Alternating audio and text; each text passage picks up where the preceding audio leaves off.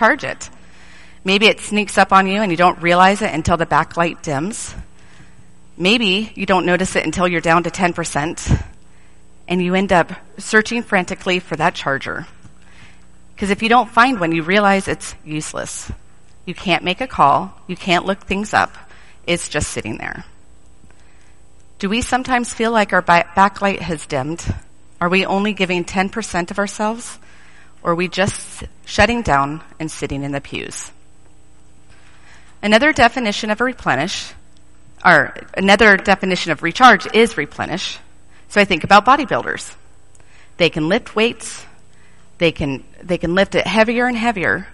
But if they don't get the adequate rest or the adequate fuel, they're not going to succeed. They have to recharge after every workout session with enough calories to sustain them and then get back to lifting again. But on the flip side, they can't just eat 4,000 calories, sit on the couch, and expect to grow their muscles. They can't meet their goals, and they can't get stronger if they just sit. It requires action. As Christians, do we start off strong, doing and going hard for the Lord, but don't replenish our energy? Don't allow ourselves to be fed with God's word properly? Don't rest in the company and fellowship of our brothers and sisters? Do we forget to focus on why we're serving and see the joy that we're bringing others, ourselves, and God? All that can lead to burnout. My favorite definition of recharge, though, is regain energy or spirit or to make a new attack. My mind goes straight to competitions. Our family is very much into jiu-jitsu and wrestling, so I think about jiu-jitsu.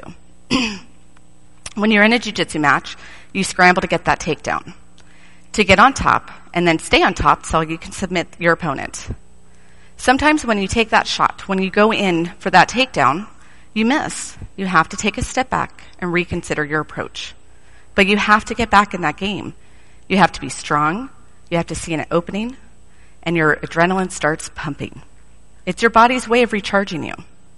You're ready for that takedown. You see your new plan of attack, and you go for it. Sisters, sometimes we need to take a step back. We need to look into our lives and take notice if we're on autopilot, if we're stagnant, or if we're completely drained. We need to get excited again. We need to show those around us that we have joy and that we are workers for the Lord. We can just sit in the pews and be fed, but we can't expect to grow. Knowledge is great, but knowledge without action is meaningless. James 1:22 says, "Be doers of the word and not hearers only, deceiving yourself." So I don't know about you ladies, but I love ladies' days. I love lectureships. I have looked forward to the past few weeks for several months now, even more than ever before. Getting to come up to lectureship and retreat was such a blessing and is a blessing to me. It's exciting to get to dig into God's word together. I love hearing about and sharing in all your lives. I get uplifted as we study together. I am filled to the brim when we sing together. And it's so wonderful to learn together, knowing that God's word never changes.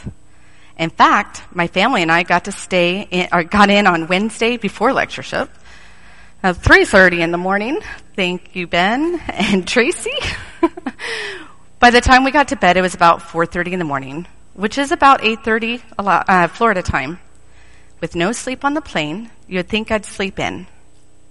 I was up by 7:15. And each morning after that, I was up by 5. And we didn't get to bed until at least 11. But I was wired, ladies. I was 100% charged. I had more energy than I can remember ever having. I was talking with everyone, loving on everyone, and being fed such great lessons all weekend long. But sadly, and I'm probably not alone in this, I dread leaving here. I feel safe here. I feel protected. I'm around my sisters. It's so easy to be kind and loving and considerate and engaging and serving and purposeful when I'm around you ladies. You ladies bring out the best in me. It's easy to have a great attitude when I know everyone here has my best interest at heart. But the world is outside those doors. And I hate to admit it, But as soon as I walk out with all the good intentions I have, I may crawl back into my old habits. I may have felt recharged, but the world quickly zaps my batteries. My vision was cleared listening to the sermons and the lessons this last few weeks, but how quickly it gets hazy again. Old habits, fatigue, resentment, they all may start settling back into my heart. What if I don't recognize it? What if it creeps in so slowly that I have no idea it's taking hold? So I have a dear friend who lives alone, and she is a wonderful housekeeper. You walk into her home, it's pristine, never a single thing out of place. This sweet sister years ago had to have cataract surgery. She came home from surgery seeing better than she had in years. She didn't have a clue how dull her vision had become until after the surgery, and she was able to see the difference, literally. The first thing she noticed when she got home was the dust in her house. She was mortified, and she asked some of us ladies why we didn't tell her how dusty her house was. She couldn't see it prior to the surgery. What if our spiritual sight wasn't 20/20? Would we notice the dust slowly building up? Would we be brave enough to ask? Would we be brave enough to tell our sisters that they're getting a little dusty? How would you react if your sister came to you and let you know that you have some dust on your shoulders? How many of us walk out of a Sunday morning worship smiling, reflecting, promising to make changes because a sermon stepped on our toes, only to go home and lose our focus as quickly as if a contact lens popped out? The kids start fighting, and maybe those promises to yourself about being patient goes right out the window. Or you sit down and pay bills, and you get frustrated because of yet another wrong statement. You call the company angry, screaming, instead of calling with understanding and compassion. What about the tired old routine of cooking dinner? You don't see anyone recognizing your hard work. You've cooked their favorite meal yet again, and they don't say thank you. Maybe they're not in the habit of it, and you start serving with resentment instead of finding the joy that you have a family to serve. And that our service to them is just as important, or even more so, than to others. Or what about Mount Washmore, the never-ending story of laundry? We end up tackling our household chores before the day is over because Monday is just a wake-up away, and the same routine starts all over again. We go to bed feeling guilty because we didn't spend time with our families like we promised we would. We didn't have quality time with our spouses. Instead, we were getting them ready to work all week. Or maybe you're not married. Maybe instead you've left the safety of the walls and went back into the world. Friends that have an influence on you that you have influences on also have an influence on you. It's not bad influence necessarily, but they keep you busy. They keep you occupied. What about work? You have deadlines to meet. You meet them so that you can move up the ladder. It's a wonderful goal, but it shouldn't be our only goal. What about that newest show that was the entire season was released all at once, and you have to watch them before someone spoils it for you on Facebook? Or those phone calls, those texts, those letters, well, they'll just have to wait. We'll get to them eventually. We fall into bed exhausted, not taking time to talk to the Lord. We're a short-sighted people. Our attention span is about 20 seconds long. An hour after the sermon, we can't even think of one point the preacher said. We know he made good points because we remember it stepping on our toes. But for the life of us, we can't quote a single thing he said.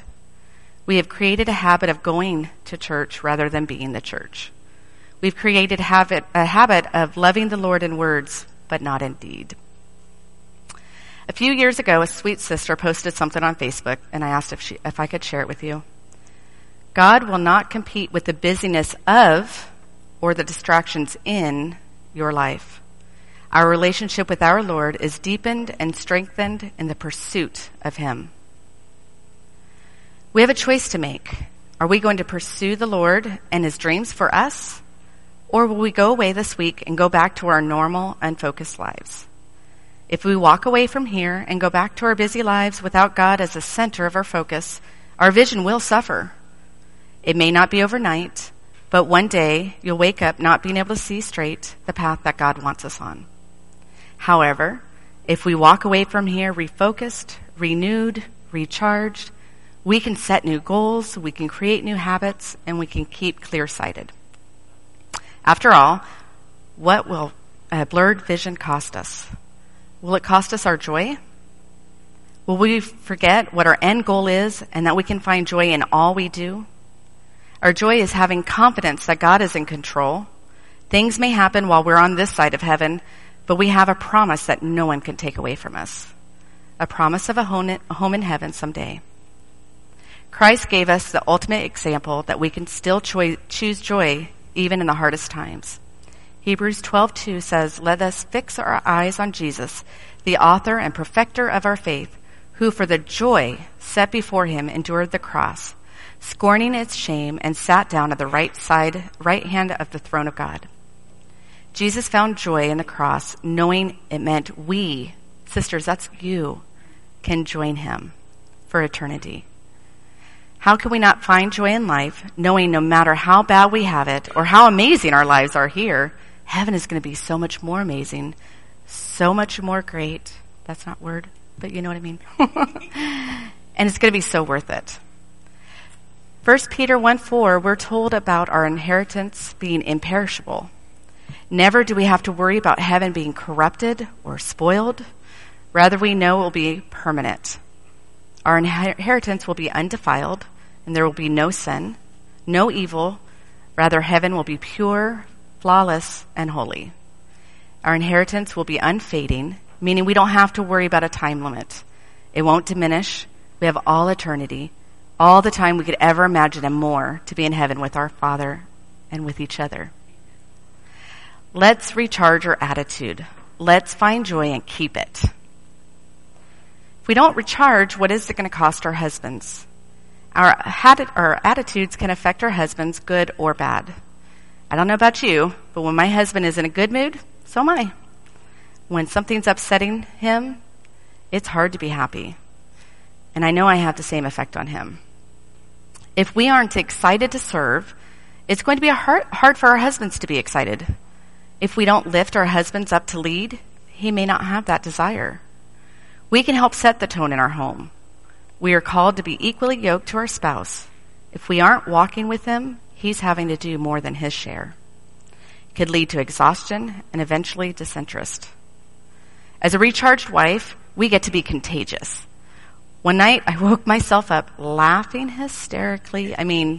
Dead sleep, 2 a.m., I am wide awake, and I'm crying because I'm laughing so hard.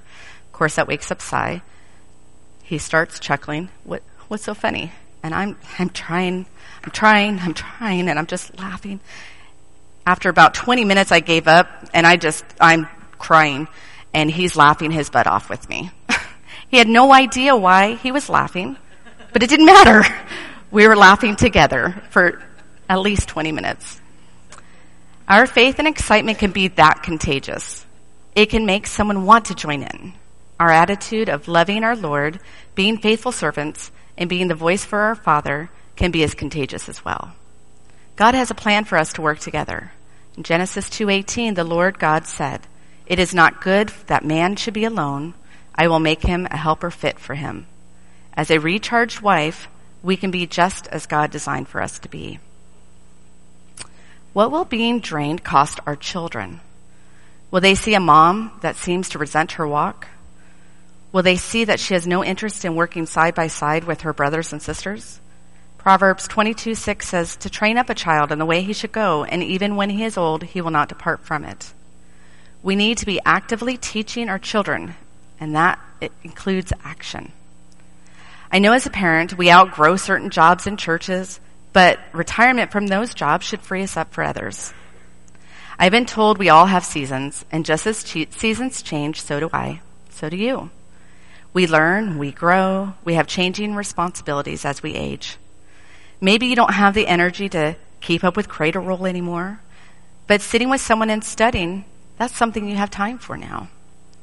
Maybe you can't stay for the whole work party cleaning up the building, but you can sign up for a few hours. There are always phone calls that can be made and letters to be written. There is so much we could be doing. Let's be the example of joyful attitude of service to our children. We need to get creative. We can think outside the box. Get out of our comfort zone. One of the best things we did as a family was in Nikiski was go to the Heritage Home and sing once a month. It taught our kids compassion. I should say, it's a senior home. It's for shut-ins. And it taught our kids compassion. It taught them how to interact with our older generations in all walks of life. They learned how to love them, even the ones that couldn't talk back. They learned how to interact with those that may not know what they're even saying. They learned how to just hold hands with those that thought that they were loved ones from their past life. It didn't upset my children. Rather, they found joy being there for them. If we not only set the example of how they should walk, but have them join in, we will not only have the reward ourselves, but teach our children the greatest rewards for themselves. John says, I have no greater joy than to hear that my children are walking in the truth. That's in 3 John 1:4. I have to say, having 4 children that love our Father is truly a joy. It makes me breathe easier. As a mom, I count my children successful if they walk with the Christ. Not how much money they make, not what career they choose. Doesn't matter. Their walk does. Our life's walk with our Lord and how we shine our light, that's what we count as success. And remember, you don't have to have children yourself to be that example. In every congregation we have been blessed to be a part of, we have found parents. We have 4 sets in Alaska alone. There's no way we could ever set a price on how much those people have meant to us, how much they've taught us, how much they've loved us, and how much they have taken care of our children. The children around you are watching you. They watch how you behave in certain circumstances. They know if you feel that they are a burden or that VBS is too hard. Those church kids are our future. They know when you don't want to teach them in Bible class. Why would they want to be there if you don't? They feel it when we don't show them patience and grace when they act up in services. They deserve investment, love, and time. Let's show up for them. Be an honorary sister, aunt, or grandma to them. How can our friendships be affected if we have weak eyes? Will I be too busy and self-absorbed and I don't see the pain that they need Christ? A friend that looks for faults and holds it against them instead of loving them through their hard times? Proverbs has so much amazing advice when it comes to friendships. Proverbs 17:17, a friend loves at all times, and a brother is born for adversity. Let's be the friends that love each other through thick and thin. Proverbs 18:24, a man of many companions may come to ruin, but there is a friend who sticks closer than a brother. I want to be that friend. I want to be there to lift my brothers and sisters up. I want to be there for my brothers and sisters, like in Proverbs 27:9. Oil and perfume make the heart glad, and the sweetness of a friend comes from his earnest counsel. But if I'm not in God's word, how can I be of good counsel? As a friend, we can be just as much an example to them as we are our spouses and children. We can spur them on to good works. We can have a companion that helps keep us accountable. Let's value our friendships and let's show them how much we mean to each other. Our friends deserve to have us charged and ready to go. I truly believe when you are contagious, they will have the energy to keep up with you. We can gain so much by being a good friend. Proverbs 27:17 says, as iron sharpens iron, so one man sharpens another. Let's sharpen each other, sisters. What is the cost of a drained spiritual life to your work life? Your coworkers, your boss? Are you working hard enough just to get by? Are you working for your boss, or are you working for the Lord? Colossians 3:23 and 24 says, whatever you do, work heartily as if for the Lord and not for men, knowing that from the Lord you will receive the inheritance as your reward. You are serving the Lord Christ. So whether you have the best of bosses, the greatest of coworkers, or they're difficult to be around, our attitude should still be the same. We're working for the Lord. We don't need to be looking to our bosses and co-bosses, our coworkers, to set the bar. God has already set it. Let's seek to make him proud. You could be a great influence, greater than you know. As we portray a loving attitude in all situations, we are shining our light. Matthew 5:16 says, "In the same way, let your light shine before others, so that they may see your good works and give glory to your Father who is in heaven." We have an opportunity to give glory to all things to our Father. Let's take advantage of that opportunity. What is the cost of dull vision to our congregation? Are we leaving the work to just a few? Do we truly understand we are all called to the purpose? Matthew 28:19 through 20 says, "Go, therefore, make disciples of all nations, baptizing them in the name of the Father and the Son and the Holy Spirit, teaching them to observe all that I have commanded you. And behold, I am with you to the end of ages." This isn't a job for the preachers or the elders or the deacons alone. We need to be making disciples. We need to be working for Christ. When we sing to one another, are we singing with blank eyes, expressionless? Or are we singing with thankfulness in our hearts to God? As a young Christian, my favorite person to stand by was a sweet sister named Joan Brown in Tennessee. I honestly can't tell you if she had a beautiful voice or if she sang out of tune. But what I can tell you, every time I looked at her singing, she was the most beautiful woman to behold. Her face beamed with excitement.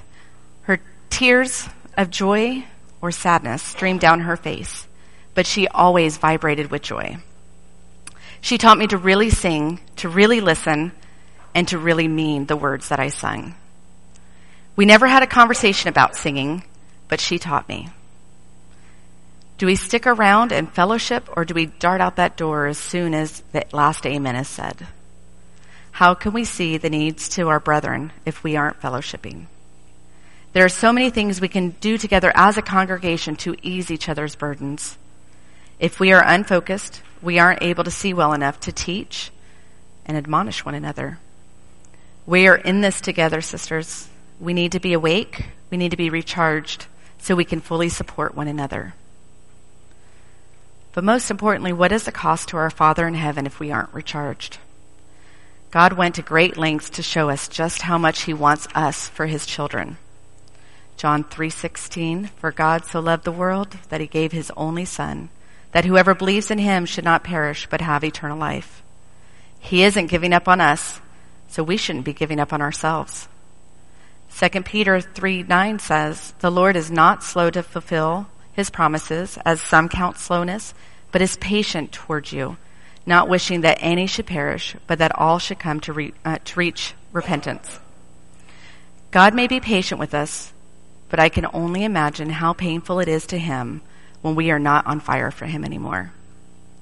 Not to mention, God is counting on us to reach the lost souls. It is a great cost to God if we're not being active in our walk. So as you can see, our attitude, our walk, and whether or not we are recharged, ready to face the world, ready to fight for the Lord, can and does affect every aspect of our lives. We can join the race. Hebrews 12:1 and 2 says, "Therefore, since we are surrounded by so great a cloud of witness, let us also lay aside every weight and sin which clings so closely, and let us run with endurance the race that is set before us, looking to Jesus, the founder and perfecter of our faith, who for the joy that was set before him endured the cross, despising the shame, and is seated at the right hand of the throne of God." We get our strength and endurance through Jesus. He has seen fit to give us sisters to cheer us on. He has given us family to nurture us and for us to nurture them. Our Father is expecting us to join that race. We need to have just as much confidence in ourselves as God does have it in us. If we are told to lay aside every weight and sin which clings to us, it means it's possible to do so. If we are told to run with endurance, we can not only do it, but we can succeed. I had a little bit of fun looking up synonyms for endurance. So, not changing the Bible, but let's just read what these different synonyms sound like. What if we read it as, let us run with courage. Let us run with perseverance. Let us run with stamina. Or my favorite, let us run with moxie. It's a purposeful run. It's an active run. It's not like an idle car where we are running but not going anywhere. It's just burning gas with no purpose. Verse 2 tells us our purpose of the race is Jesus. He not only took on our sin and endured the cross, but he did it with joy. He showed us true love. Our faith grows stronger knowing that our God and Father in heaven and Christ sacrificed for us. That knowledge should be our motivation to be pleasing. It should be our motivation to not only be a good person, but one after God's heart. We have an end goal, heaven. Sometimes the price of not seeing clearly is steep. It's our salvation. This is why we need to stay recharged. We don't let the batteries die in our cell phones. We need to be even more vigilant in our own life. We need to keep charged. We need to make sure we surround ourselves with brothers and sisters that are recharging us and we're recharging them. Sisters, I want to thank you. Thank you for being an example to me and my family. Thank you for being here for this weekend. I truly hope that the time we spent together this weekend has been as big of a blessing to you guys as it has been to me. First, we looked at refocus, how easy it is to lose focus and to not even recognize that our vision is dimmed. Then we talked about creating new habits so that we could renew our relationship with God and those around us. I hope you can quickly see how those habits become a part of who you are, and then your character is stronger with them. Last, we talked about recharging ourselves. That in order to recharge, we need to be purposeful. We need to recognize that we need to be recharged, and that it is part of our everyday lives. Each little part of our lives affects the other. Recharging is more than just taking in food by sitting in the pews. We need to grow, we need to work, we need to move, we need to be active. During the past year, I heard brave, courageous, beautiful, faithful, and inspiring more than ever in my Christian walk. From the moment I was diagnosed, I was going to give God that glory. Because if I got rid of this horrible disease, I got to be with you guys. I got to be his spokesman.